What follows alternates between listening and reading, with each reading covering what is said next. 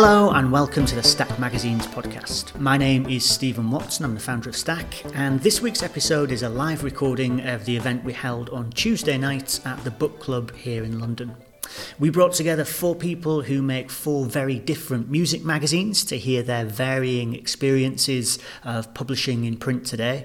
As you'll hear, there are some striking similarities in their reasons for making the magazines in the first place, and also in the difficulties that they face. And it was really interesting hearing the different ways that they go about dealing with those challenges. I'm very pleased to say that this week's episode is sponsored by Park Communications. They were with us there on the night showing off all the beautiful independent magazines that they print. If you are making your own magazine, or if you're thinking about making a magazine, of course you need to get it printed, so you should check them out, see what they can do for you at parkcom.co.uk. Okay, this is a longer episode than usual. It's about an hour, so I'm going to keep this bit as short as I can and just say I hope you enjoyed this panel discussion, which was recorded live on Tuesday, 25th of September 2018.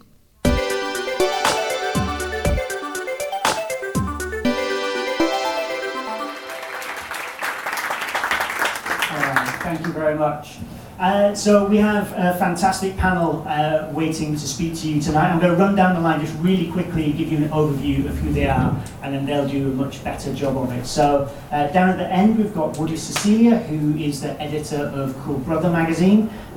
You've got copies on your seats, so very kind of zine-like, very much about sort of like creative collaboration with artists. Next to her we've got Paul Bradshaw, who is the editor of Straight No Chaser. That's a mag that started in, Paul, was it 1988? Yeah.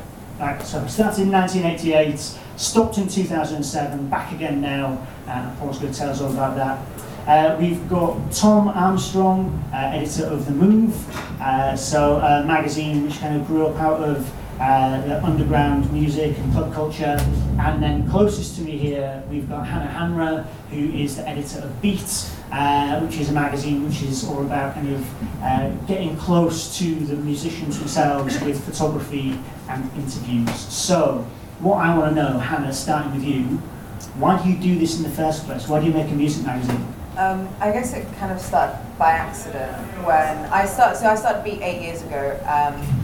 And I was both working as a DJ and a writer, and I was doing a lot with fashion designers, and I would go to their studios and see the same 10 pictures on the wall of Debbie Harry, Grace Jones, David Bowie, Iggy Pop, and I was like, no one's making images of musicians that look like that now, that will last into the future. You know, bands we either shot down Brick Lane in front of a wall or squeezed into fashion credits for ID or Elle or Vogue.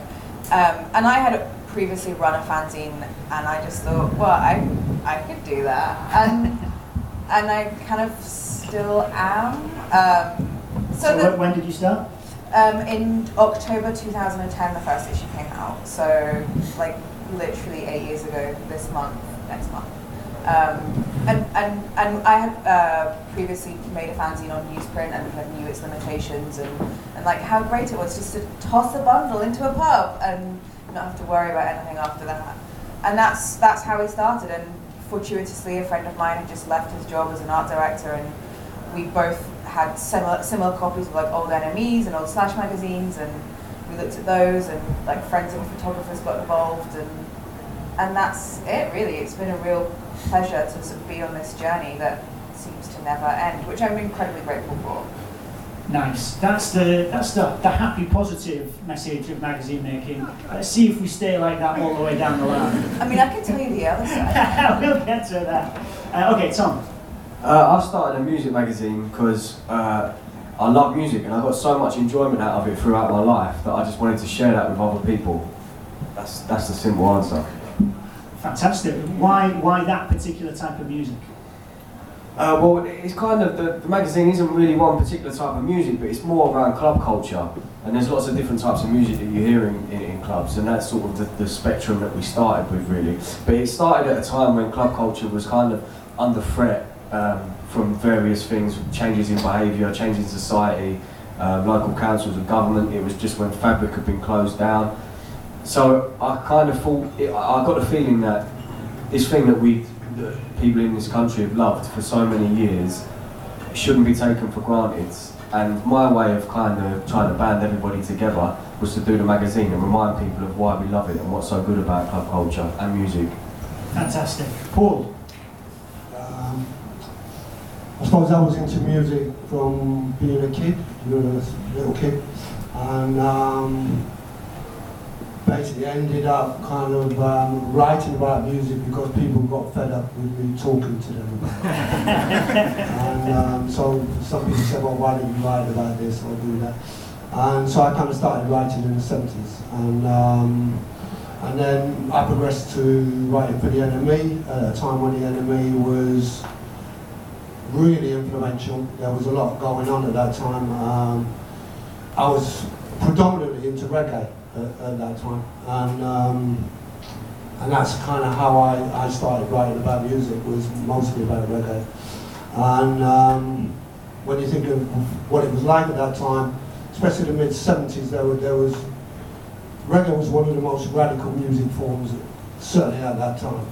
And the messages that were coming out of reggae music very much kind of resonated with the kind of post-punk generation. So it was, there was a kind of political dimension to what I was kind of interested in as well. So basically I kind of got into writing more about different kinds of music as I kind of developed as a writer with the NME. And in the mid-80s, what I was finding was that people weren't so much, interested in writing about the music that I was interested in. And I think, that included like African music, Latin music, music that was seen as a bit marginal. And I thought, well, this is not quite right. And at a certain point, I got together with two friends. One of them had been the editor of the NME, Neil Spencer. And he was the editor of the NME when it was selling 250,000 copies every week. So, it was like you get an idea of what impact music publications had during that particular period of time. The Melody Maker probably wasn't that far behind them as well. And they had Sounds as well, which also came out on a weekly basis. So you had like really huge musical coverage at that time. But it would only cover predominantly what the industry was interested in. So in a way, I was responding to the lack of response to small labels that were putting out African music or Latin music or reggae music or jazz, for example. And when I decided in 1988, I decided to start a designer fanzine. And we found a guy who, there were about 3 Macintoshes in London, Apple Macs. And they were like really small.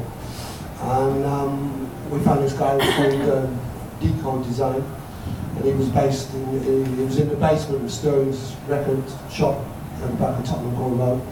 And his dad worked for Apple, and he was one of the few people. His dad worked for Apple? Yeah. So he had an Apple? Yeah. And so in a way, we were like one of the first publications to be done on an Apple Mac. And in fact, what it did was really, couldn't really design much on it, but it cut out typesetting, which was a massive cost. So I kind of, that was how I kind of got into doing a magazine. Basically, we did the first one. It was Straight No Chaser. It was, in a way, modelled on the original ID, so it was kind of oblong shape.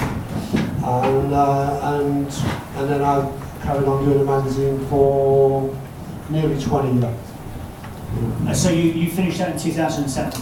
2007, the internet. All right, we're going to come back to find out why you stopped then. Woody, why did you make a music magazine? So I started out actually in advertising. So I was doing advertising at uni, but I essentially only learned one thing there, and that's that I really didn't want to go into the industry at all, which was helpful that I could learn that so early on. I really wanted to go into music journalism actually, and I wanted to write for the magazine that I'd been spending my whole youth reading, which is NME. And I was also fortunate enough to get some freelance work there as a digital journalist. And so when I was doing that, I kind of learned quite quickly that I didn't want to go into digital journalism either. I really missed print.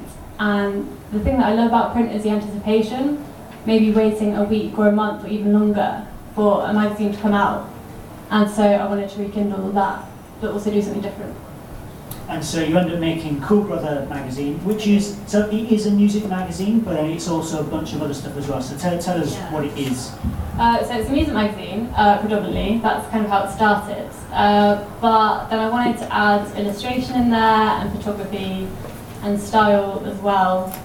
Just anything that kind of inspires me, because I think it's a good place to start to create something for yourself.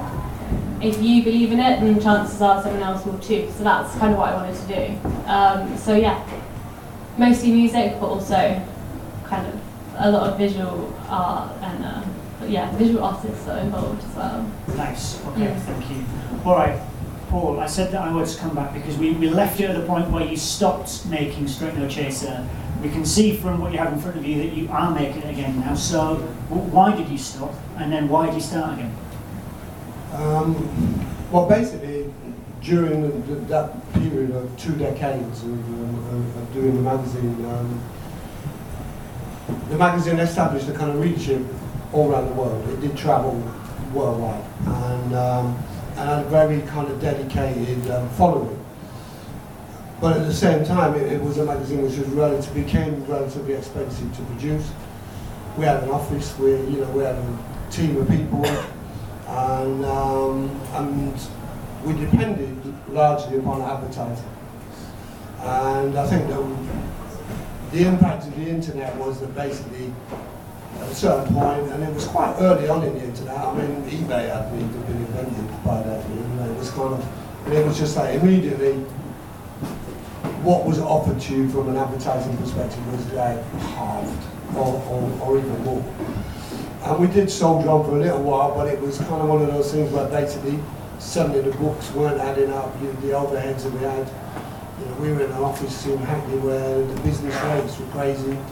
So it was like one of those things that at a certain point, I think we looked at things like the beginnings of exact editions and decided, do we want to go down that route, or do we want to kind of have a website? And I think we just thought, no, we're just going to stop it. And it was quite a hard decision to make. And I just kind of went back to freelancing, writing liner notes, doing bits of radio and stuff. Something must have made you decide you wanted to come back in now. Well, a friend of mine came to me and gave me a little bit of money and said, this is not to produce a magazine, but this is for you to take time out and research whether you could start the magazine again. And I was already kind of out and about, and quite excited about a lot of the stuff that was going on the ground.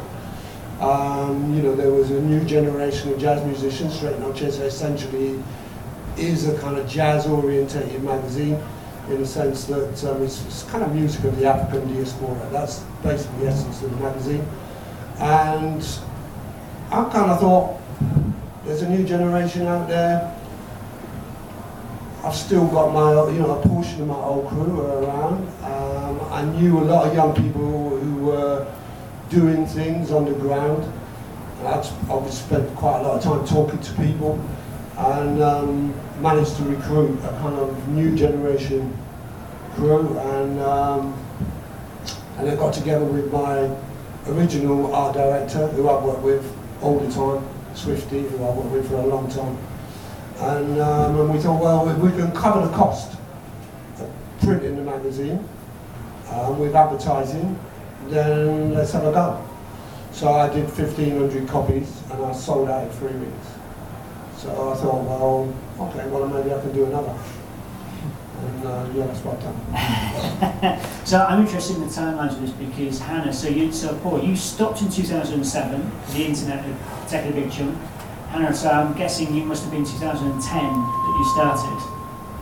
Yeah, that would be 8 years ago. That's 8 years ago, right. And you were obviously coming into this world where the internet had taken an even bigger chunk out, but I guess you weren't worried about what it had been like before.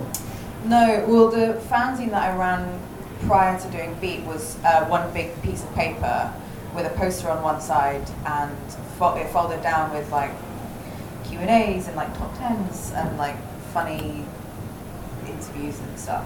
And my motto was that as long as people have walls, they're going to want something to stick on it. And I guess that has kind of carried through with Beat. Like I don't know if any of you are familiar with it, but I brought some copies. It is like larger format, and the images like are nice and big to go on your wall. And that, I guess, like for me working with photographers and having a page size that's essentially A3, I guess, has kind of, I don't know, displaces the need for like instant gratification of the internet, because it's something that you keep, although it is newsprint, so also you can jump it away, but it gives it that like keepable, kind of slightly precious air to it. And also, so looking at the other side of that, just from the brands that you have in there, it looks like you must do pretty well with getting the advertisers to pay for what you're doing. Yeah, so we've worked, like it's I kind of come from a different place from you, I guess, and you who are both like proper music journalists, where I'm just like somebody who really likes music. Like I do, I love music more than anything, and you know I worked for many years as a DJ, but I also by proxy have ties in fashion and have worked for many fashion magazines, and because of the merit of the photographers that we work with like David Sims and Alison McClellan and Ryan McGinley, who are all big fashion photographers, and that I guess from the start and from my background and from Lizzie, my co-publisher's background, we do work with fashion brands as if it were like a mainstream fashion publication, which I think sort of makes us stand out a little from other magazines. But like, you know, it is a fanzine, guys, but like Saint Laurent advertisers. Like, I don't know, it just is what it is. And I might, when I look at the images there, I think like you must begin with like, okay, so we know we can get this artist, let's see if we can get this photographer to take the pictures, because you're putting this sort of like alchemy together of like, well, what's going to happen? Yeah, so well, actually this issue here, which I've just gracefully plopped on the floor, that was Lady Leisure, and we asked the artist Martin Parr to shoot her, because I had just shot Beyonce with Ryan McGinley. That was a small thing, and then we worked with David Bowie on an issue. Again, like, you know, a small name. And we thought, who can we do that's totally different, that's like the other side of the circle to those two people? And, you know, I loved Lady Leisure and her Queen's speeches, and that was coming out, so we chose to do her for the cover, and then we were like, shit, who do we get to shoot that? Like, where do you go from Beyonce holding a chicken? So, yeah, like, I don't know, Martin Parr came up with a conversation, and I emailed him, and he said yes, and he followed her around for the day, and it was kind of weird and awkward, and like, Martin Parr taking some pictures, and then that was it. So yeah, like, it is a kind of a collaborative experience for us putting it together and for the photographer, and sometimes, like, when you get just the right person taking just the right picture, that's kind of when the magic happens. And sometimes it goes wrong, but we just pretend that we just say it's great anyway. So. Tell us about a time it went wrong. You totally don't have to if you don't. There's been a few where I've been like, shit, like this person's got like one day and they're in LA, and then LA is a waste ground for photographers, by the way, and like, like, who do we get? Or like, let's just ask them and see if it will work out well. And like, of course, like Johnny, our creative director, like does an amazing job editing the pictures and laying it out. But there've been a few times where we've both been like, it would have been nice if like David Sims shot that, but yeah, it's okay. Yeah. You just roll with the punches. So I guess like a general question to all of you, like the artists that you feature is such an intrinsic part of what you're doing. So how do you begin with that? Like, how do you decide who you're going to put on the pages of your magazine for anyone? It could be the band that you really rate hugely, or you could even go back a step. I think this is what I've done recently. If a band mentions another band, maybe like an older band that's maybe kind of more culty, like for instance Country Teasers, that's quite a good way to kind of go about things. So not only are you featuring bands that you love, but also the bands that the fans love. And that's a really great way to find out new music as well. Now you do quite an interesting thing where you'll like give the band disposable cameras and get them to then like create the content for you. Clever, nice, cheap. Well, so this is like, in a way it's an alternative to gig reviews. So I don't put any gig reviews in the magazine. So yeah, this is kind of a nice way of almost going on tour with your favourite bands while still remaining on your sofa in London. So they might be touring around Australia or somewhere like that. They'll be taking all these pictures backstage, which is also always exciting for a music fan. And then I interview them about the photos afterwards. So, yeah. And Paul and Tom, is there anything that you guys like look out for when you're like putting the night together? Just nice people. Honestly, that is it, just nice people. It's like, there's a lot of artists out there, and the beauty of doing your own thing and being your own publisher and being independent is you can put whoever you want in the magazine, so it's people who you feel deserve it. So with me, for example, it's I come from a digital background, and there was a lot of that I found quite frustrating. One of the things was just the fact that people only took people's popularity as their Facebook following or their Instagram following. So I thought, no, bollocks, I'm just going to do my own thing. And if someone has, like for example, Yasmin, who's on the cover at the moment, don't think she's even had an album out, but she's so well loved by the people within our kind of community. It doesn't matter whether we had Madonna on the cover. It's that, and she gets behind it. Do you know what I mean? And sort of, and I feel like I'm doing a good thing. You're giving, well, not success, but you're giving a platform to people you feel deserve it. When you do that, so you're also taking a real punt, because I mean your cover has to sell your magazine. You at the end of the day need people to pick it up and buy it. So I know it's like a throwaway thing, but if you put Madonna on the cover, are you saying I put any old shit on the cover of Beat? No, absolutely not. No. He said, not me. He said, in Madonna. As in, like, not someone who's really recognisable. But the point of having someone like Madonna on the cover is that loads of people know who she is. Whereas someone really unknown like that is, that's a risk.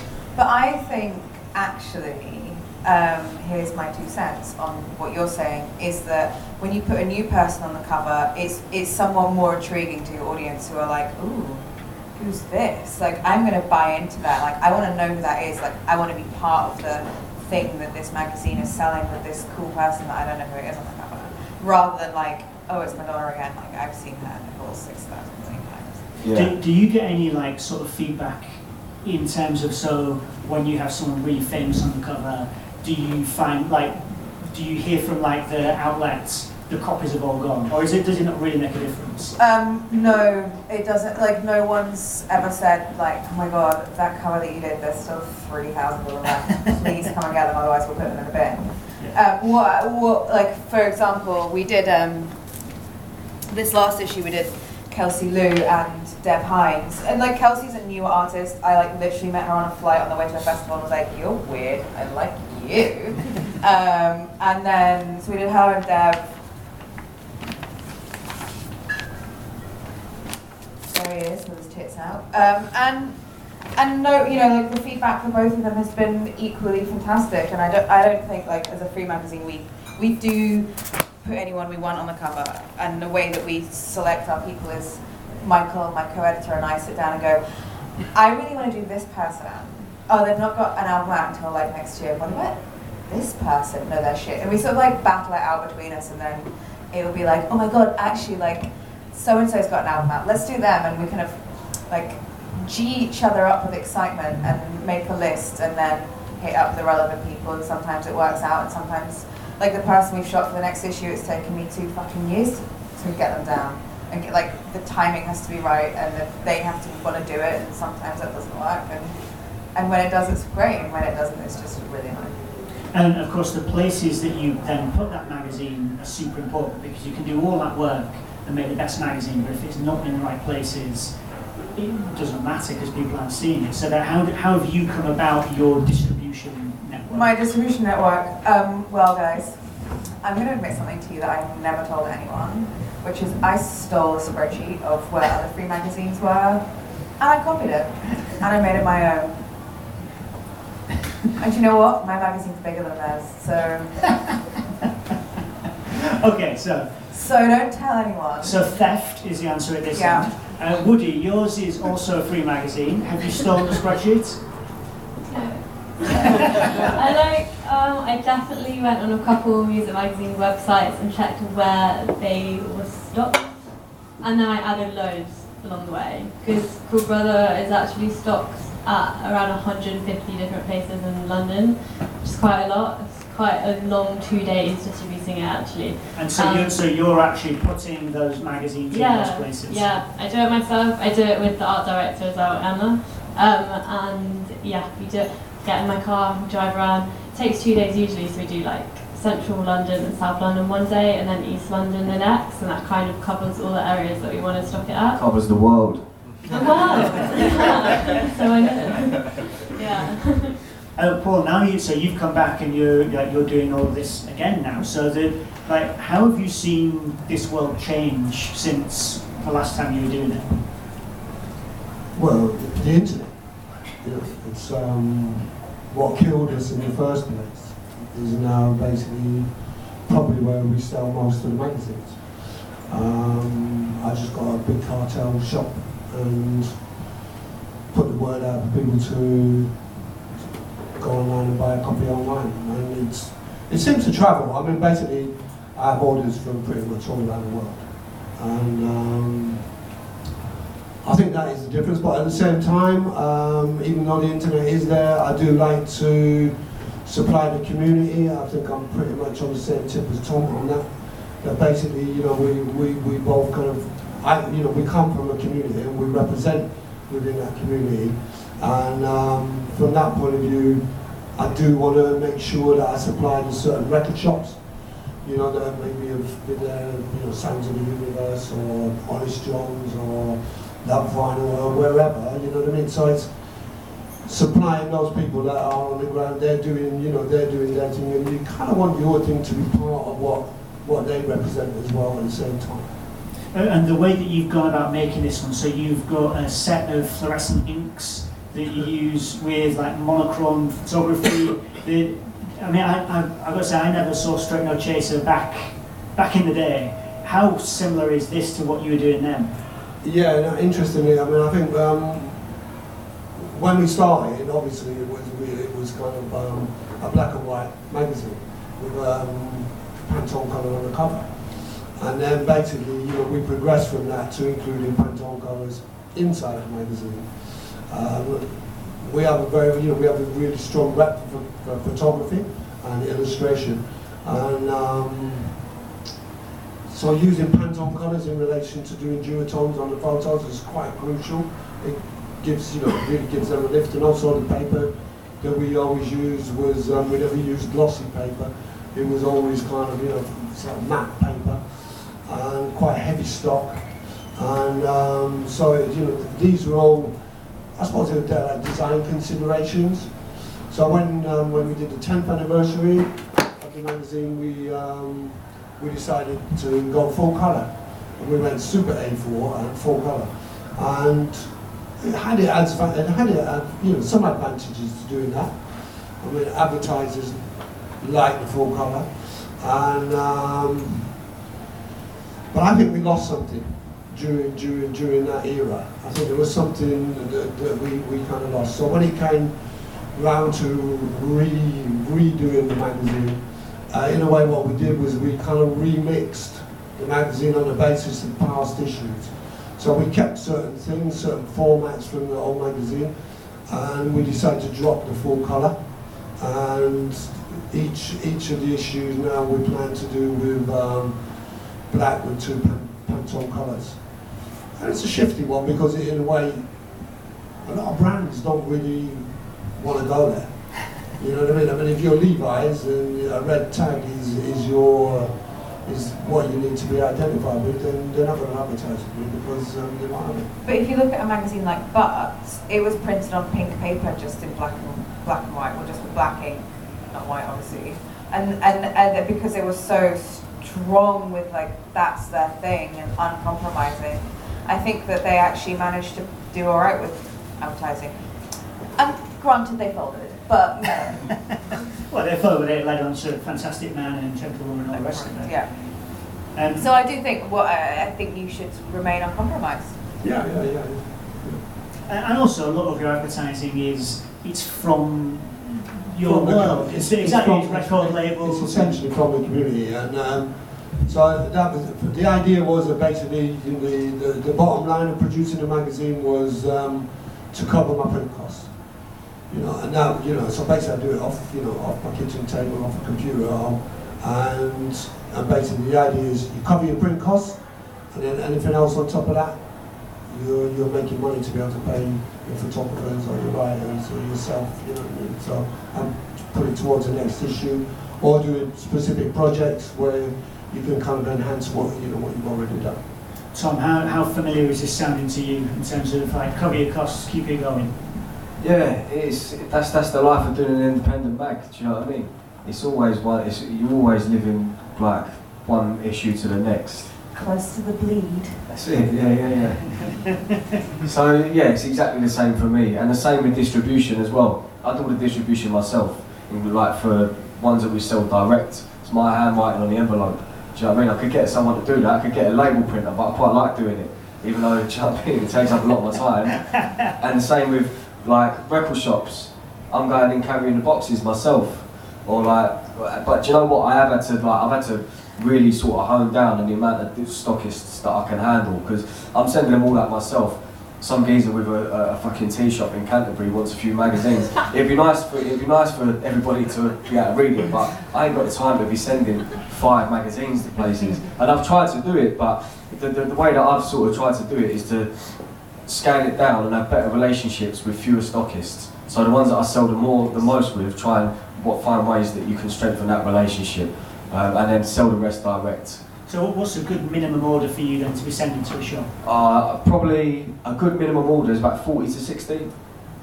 That's good. Yeah, no, it's good. Yeah, and we're in like it's record shops and clothes shops really is where we are. Because fashion is also a big part. As you say, it's out of club culture, so it's music, but there's fashion as well. It is, yeah. So fashion's a massive part of what we do. Just because, do you know what? It's like I started off and it was just music, and I thought, no, people who are into music are into clothes, they're into food. There's this whole other, like, there's no point just talking to someone about one thing. Well, it's such a springboard. Music is really such a springboard for everything else, really. And that I think like working with fashion brands, like it certainly does for me, and I guess for you guys, really does make sense, because the two so often do just go hand in hand.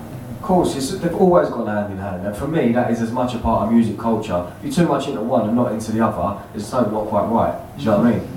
If you want to be cool, you've got to be into both in equal measures. In exactly the way that Tom says. But that goes back to like clubbing culture, where you know, like any club scene, like whether it be like Northern Soul or like the goth club, you know, it's like you dressed what you listened to. Exactly. Or the other way around. All right, I'm going to be asking for questions from the audience in just a minute, so please try and have stuff off the top of your heads. But first, I want to go down the line and ask, what is the biggest challenge that you face in making the mag the way that you want to make it?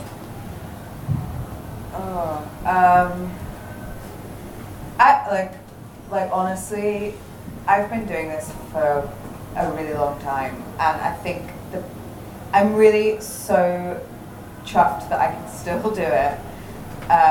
The biggest challenge is those fuckers that don't pay their invoices on time. Because that, like everything else, like everyone's like, I love it, and I love it, and everyone that works for me loves it, and you know, I'm like, if you could just pay that invoice, then I can pay my VAT. Then, you know, like that, and like, also, you know, that is the thing, is the money, but not that it's just other people's payroll systems. Is my challenge. It's money. There you go. Tom. The biggest challenge for me is doing all the non-creative stuff, because I agree, it's really dry. Yeah, often the people who are the creatives are people who don't want to do that other shit. But when you're small time and you're an independent, you got to do it, otherwise it ain't getting done. So I'll finish a magazine and I love the creative process. I love commissioning, I love writing, I love doing all of that. But then when it comes to, you know, doing admin and distribution and all of that, to motivate myself to do it is difficult. Well, you do a full-time job as well. Yeah. So, and that's the other thing, doing it around a full-time job, because there ain't really enough money in it for me at my stage. to be able to be pulling a wage out of it. So you have to go and work full time as well. So finding the time and yeah, just doing that. I think the thing about producing a magazine is, well, it's hugely satisfying, you know, and in a way, you know, the drudgery, like you say, you know, the sending out of magazines, you know, cycling to the post office and setting up, you know, those kind of distribution things. You know, in a way, that's just part of the game, you know. And I was at a certain point when I was doing the magazine previously, where pretty much all that was sorted. You know, you had a magazine, I had a proper distributor. You know, we really, there was very little that went out of the office apart from subscriptions. You know, and subscriptions were actually really important. And I think it was interesting at that time when the internet did kick in. Those magazines that actually had quite some strong subscription base, especially the smaller mags, they were the ones that kind of survived. Something like The Wire, for example, had a very, very strong, very devoted subscription base. And I think they were able to make that transition, and when they do that kind of on, what do they call it, proper, you know, exact editions online, along with the magazine as well. So they, you know, so it's, but for me, actually, kind of meeting with the people who you work with, working with photographers, all that is a joy. You know, I mean, working with illustrators, you know, it's yeah, that's the challenge. Well, that is a challenge. So it's the time that all takes to. Well, it's a challenge in the sense, you know, that, you know, Hannah was saying that basically, you know, whatever you do, you have your mind set on. You have a vision for a spread or an article, or, you know, the way that something will come together. That the challenge is putting the chemistry together and making it work. I think, like, you know, like Hannah says, it doesn't always work. You know, you'll send a photographer out. Maybe the guy or the woman who's doing the photo shoot is not up for it. You know, it comes back. And you're thinking, I'm going to put that on the cover of the mag. And then you think, no, fuck it, I'm not going to put it on the cover now because there's no photo there. I once had a photographer, and he was in, like, you know, I've worked with big names, but we've also always supported new talent, both for photographers and writers. And I once sent this new kid out, and I was like, he's really cool, and he's going to do a great job, and I was so happy. And he did his photo shoot, and I got a text from the girl in the band that was like, so his camera broke, and he just got out his phone. And I like texted him, and I was like, hey, how's it going? Is everything okay? Because I heard that you've got your phone out, and that's not how we do things. So yeah, like sometimes like shit does happen, and you have to like take a sort of deep breath and work out how you're going to iron out that kink. And like nobody knows apart from the four of you who've all been grinding your teeth, and that's what happened. And the challenge is also, I don't know, Straight No Chaser, this current, you know, kind of the incarnation of Straight No Chaser is quite fat. So actually the challenge of the flow, of the content is, that I spend a lot of time on that. That for me, that is one of the challenges. So you feel that the magazine, it flows through from one thing to another.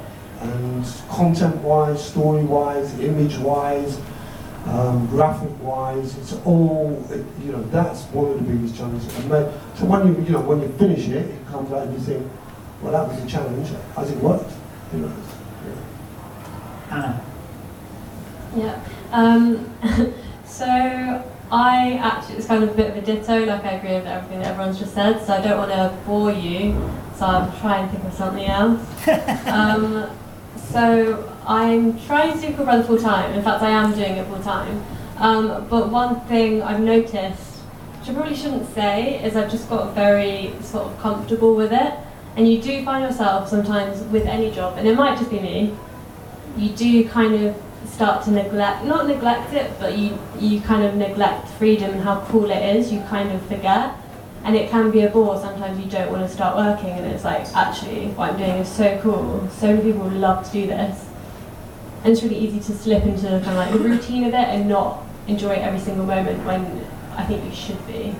So that is a challenge, kind of, just reminding yourself of how great it is, and it's a luxury, really. Nice.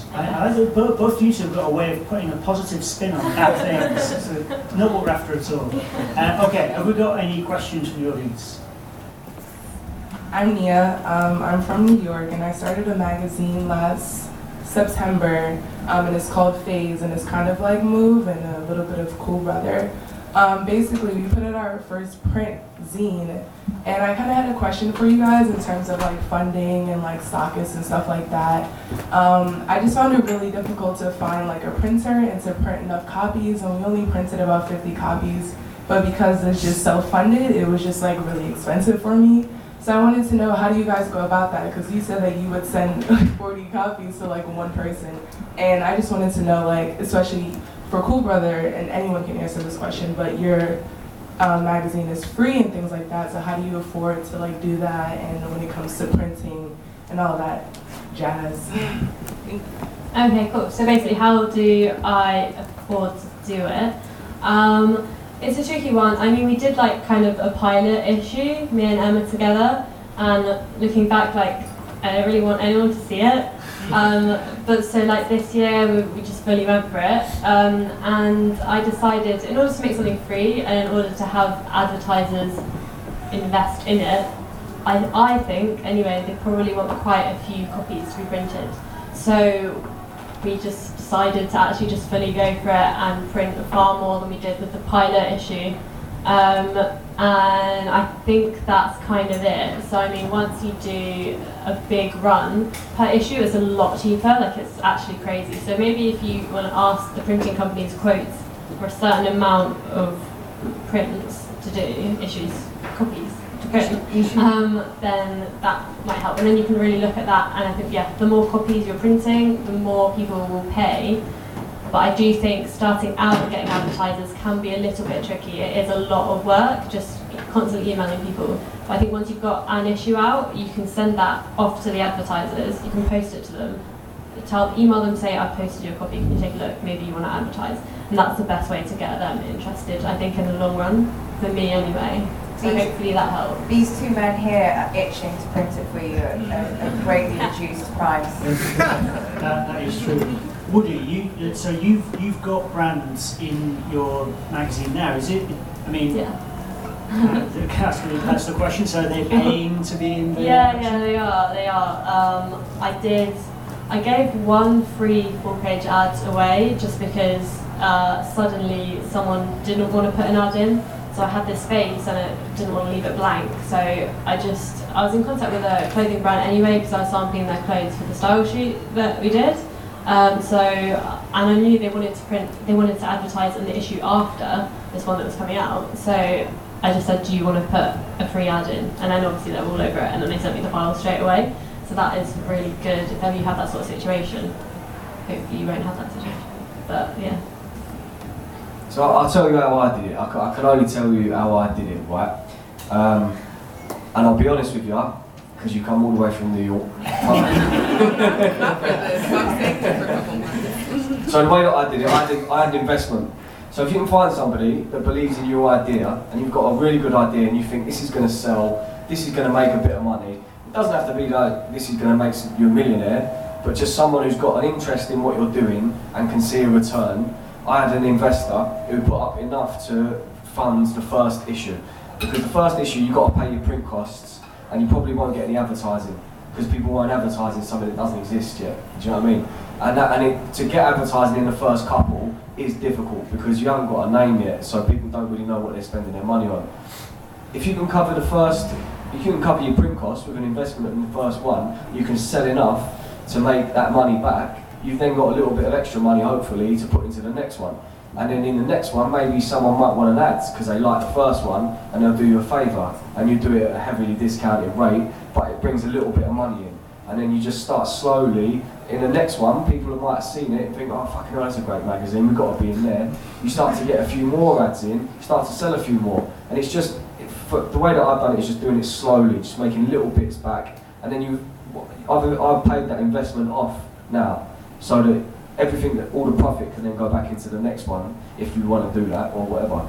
But just for me, as an independent, just doing it very, very slowly and just working it like that. So have you got copies of your man? Because one of the things that I found was basically,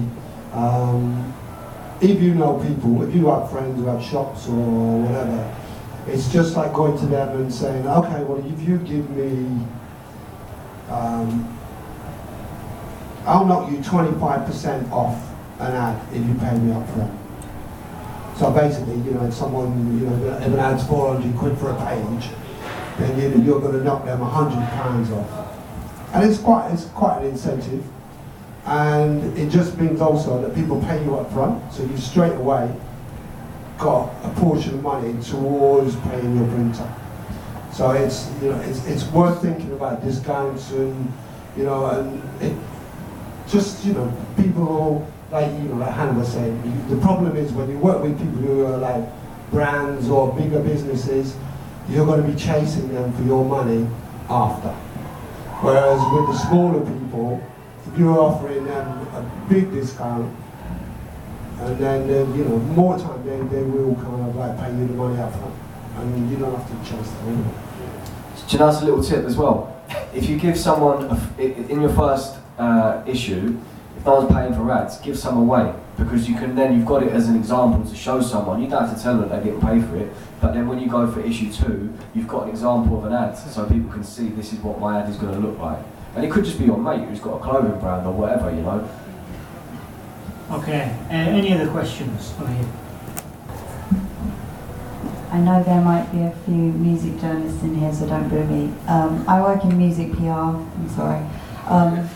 And I work for kind of emerging talents. And I was just wondering how much it influences you guys at all, because I only do it because I love print music magazines. So how does it influence you? What kind of ways do you get captured by that kind of thing?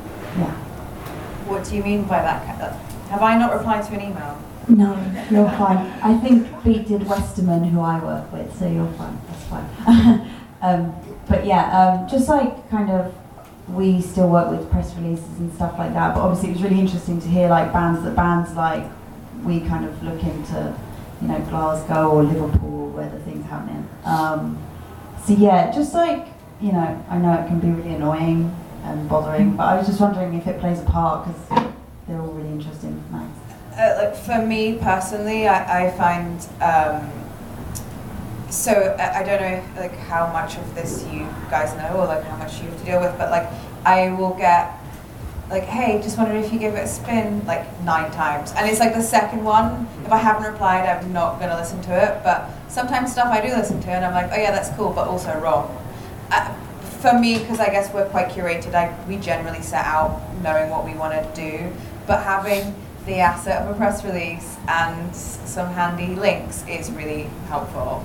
And of course sometimes stuff does come from PRs that are great, but PRs knowing to email me with something that I want to listen to is a million times more interesting and appealing than like, hey, hope you've had a nice day, just wondered if you'd like to give like this chicken foot ramen band a spin. They're like Kali Uchis meets Kraftwerk. Like, no, thanks, I don't. But like, so yeah, yes and no. Sorry, and sorry if I've not replied to an email. No, you haven't. Honestly, that's not. Like you are. That's not. It is 100% true. I do not reply to emails, and I've been told by a PR that when I do reply to an email, like it's commented on. PR, it does come in handy at times. And I think that what happens, certainly from my perspective, is that there are certain PR firms that I kind of check, or they're checking me, because they've done their homework, they have an idea of maybe what's in Straight No Chaser, so they would, hit me up with certain kinds of music or certain bands or whatever, and I always take notice. I'll read the press statements, and I'll dip in and have a listen to the music. And because you can't, we live in a world where there is so much, where you can't really be on top of everything. And to a degree, that's why I rely upon having a crew of people who have got different tastes in music, who might come to me and say, oh, I've heard of this group or that group, and if you want to find more, check out that PR, she'll send you a copy, whatever. it's, it does kind of work to a degree. I mean, I'm quite specialised in terms of what we cover. So I don't really do pop bands or any of that. So but I've got several music PRs who I think are really on it. Yeah. I would love to see pop bands in Straight No Chaser. That would be good. I just think for myself it would be echoing what Paul said about sort of if you've got doing your homework and knowing what publications are right for your artists. I think that kind of you can tell if it's just a blanket email and 50,000 other publications have got it, and it's not that you like I don't feel offended, but you just don't feel like it's worth looking. Whereas if you kind of know someone, you've taken the time to go and have a cup of tea with somebody, or like can actually get to know them, understand what their tastes are like, then when you send me an email and I see your name on it, I'm more likely to think, oh actually, yeah, this would be quite good. I know her, she knows what I like. So I'd say personal relationships, PR. Brilliant. I've got loads of them. All right, okay. Any other questions? So Tom's got wisdom that he wants to impart on the room. So any other questions? Yeah, so Reese, for your first issues, how did you find those stories? Because I know you've got to start somewhere, and like, some of you might have been on the scene already, like you were a DJ, for example. But in terms of going, I want to make a magazine, now I need content. How did you do that? This is the pleasure of it. This is the joy of being an editor. Is finding those stories. That's certainly why I do it, and I'd imagine it's why all of us do it. Is that looking for stuff that no one else has seen and sharing it. And it's the same, I think, if you're a DJ, it's finding records that no one else has heard and thinking, fucking hell, this is great, I want everyone to hear it. And it's exactly the same buzz for me of editing a magazine, of finding stories that no one else has heard, finding inspiration in everything. Spending a bit of time on Instagram, looking what people are doing. If you see a photographer that you like, drop them a message. They might have a really cool story, or have a look at what books are coming out. Do you know what I mean? Because that's another good one. Have a look at what books are coming out, because PR's always going to want to do extracts or give you pictures, and it's just that finding things that no one else has got. And that goes right from like doing a fanzine to editing Sunday Times magazine. Like that's how it works. Is you're like, oh, that's interesting. Oh, like, do you know? Have you heard that? Oh, wow. And it's just that thing. It's like you start thinking, and once the wheel starts turning, and you start telling people what you're doing, and they go, oh my God, hey, have you seen that? Like Kevin Cummings has a new book out on Morrissey fans from the 80s, and you're like, I'm not really a Morrissey fan, but like, who else has got stuff? It's like it just starts to spiral, and it just starts to come at you, and then you're like, get away from me, content. Be curious, definitely. Be curious. Ask questions. Everyone's got a good story. It's always a story and everything. Talk to people. Just being a curious person is like, do you know what I mean? If we sat down and got stories out of everybody here, we could make a magazine out of it, and it'd be wicked. Do you know what I mean? It's like, but that looking for content where other people might not see it. When I started Beat, I literally had a cup of tea with every person that I knew that was doing something, and not to be like, what are you doing? It was like, I'm going to do this, like what do you think? And some of them I've commissioned like last year, and some of them I never commissioned, and other people it was just like, oh, they told me about something that they knew that they thought was interesting, and that was it really.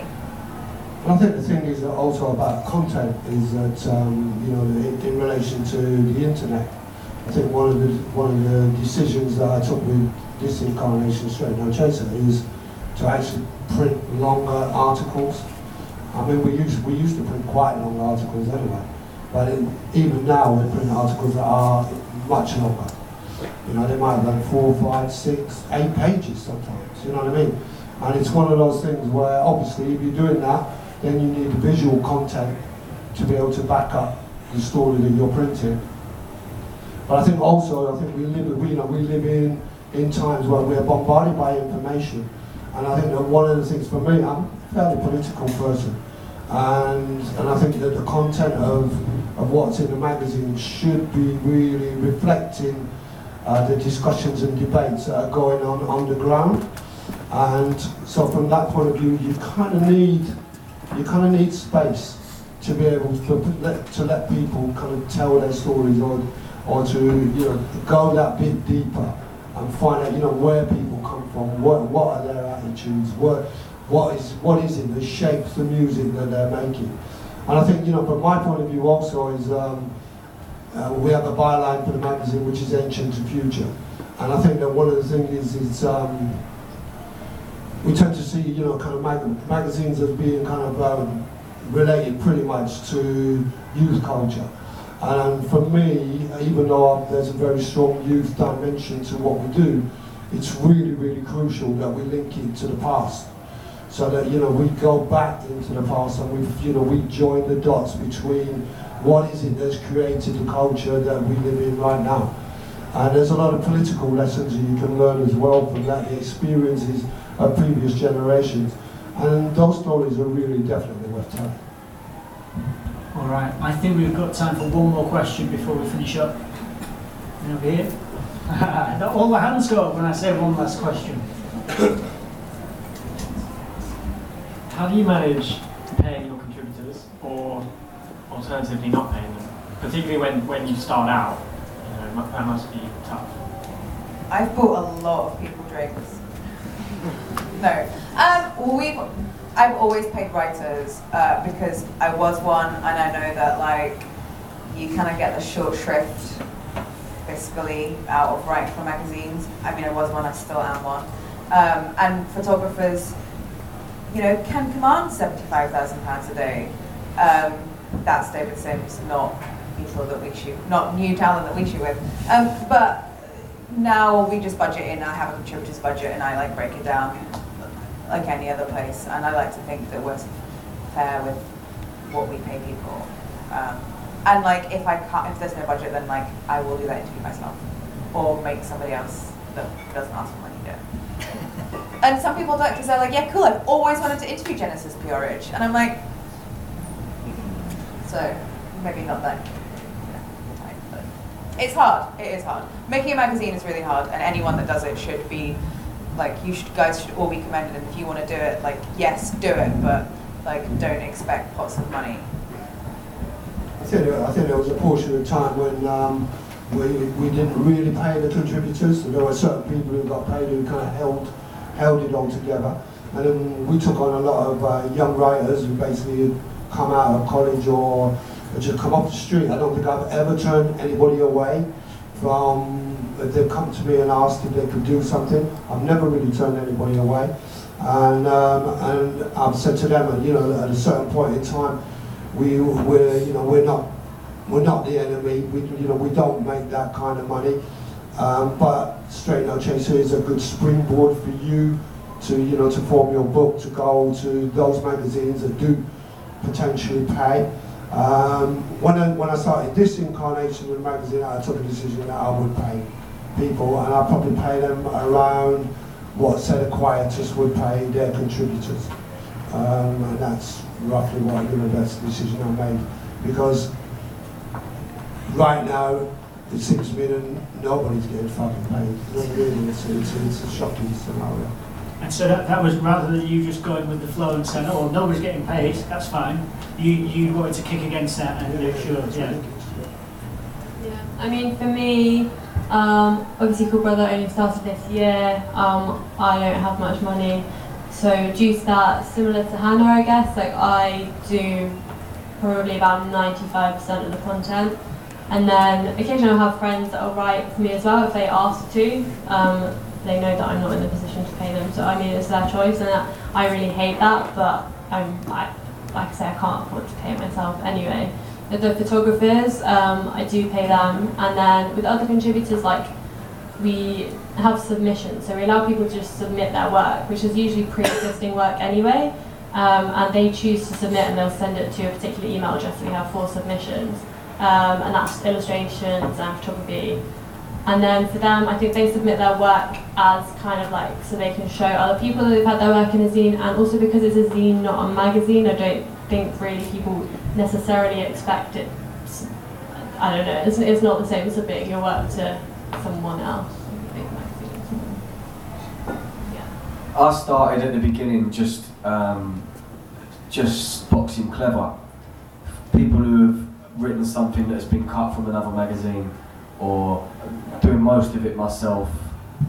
Having a small editorial budget, but just being quite careful with how you divvy it up. But also the main thing is just to be honest with people. Just say, look, I'm doing this by myself. I haven't got a lot of money.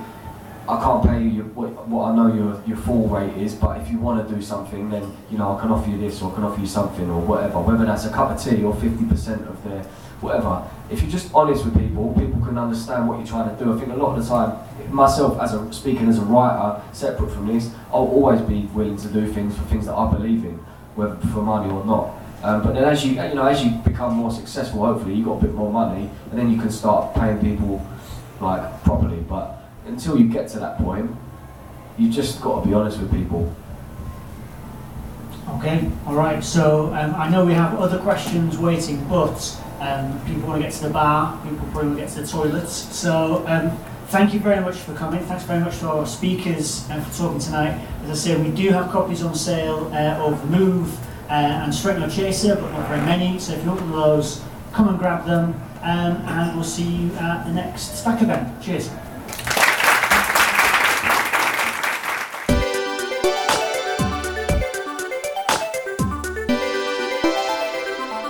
Okay, that's all for this week. That was actually the last Stack Live event that we're going to be holding this year. We have our Stack Awards ceremony on Monday the 19th of November, and we'll release the audio from that as a podcast. But aside from that, the rest of our episodes this year will be back to our regular format of me speaking with a magazine maker about the stuff that they do. Speaking of awards, we're entering our crazy period of the year now. The Stack Awards close for entries today. That's Friday the 28th of September. And next week we'll be diving into the mammoth task of shortlisting the hundreds of magazines that we've received. It is a brilliantly exciting time, but it's also a huge amount of work. So I'm going to try to keep on putting out a new episode of this podcast each week. But if we do go missing one Friday, you can assume it's because we're buried under a pile of magazines or lost in the depths of judging.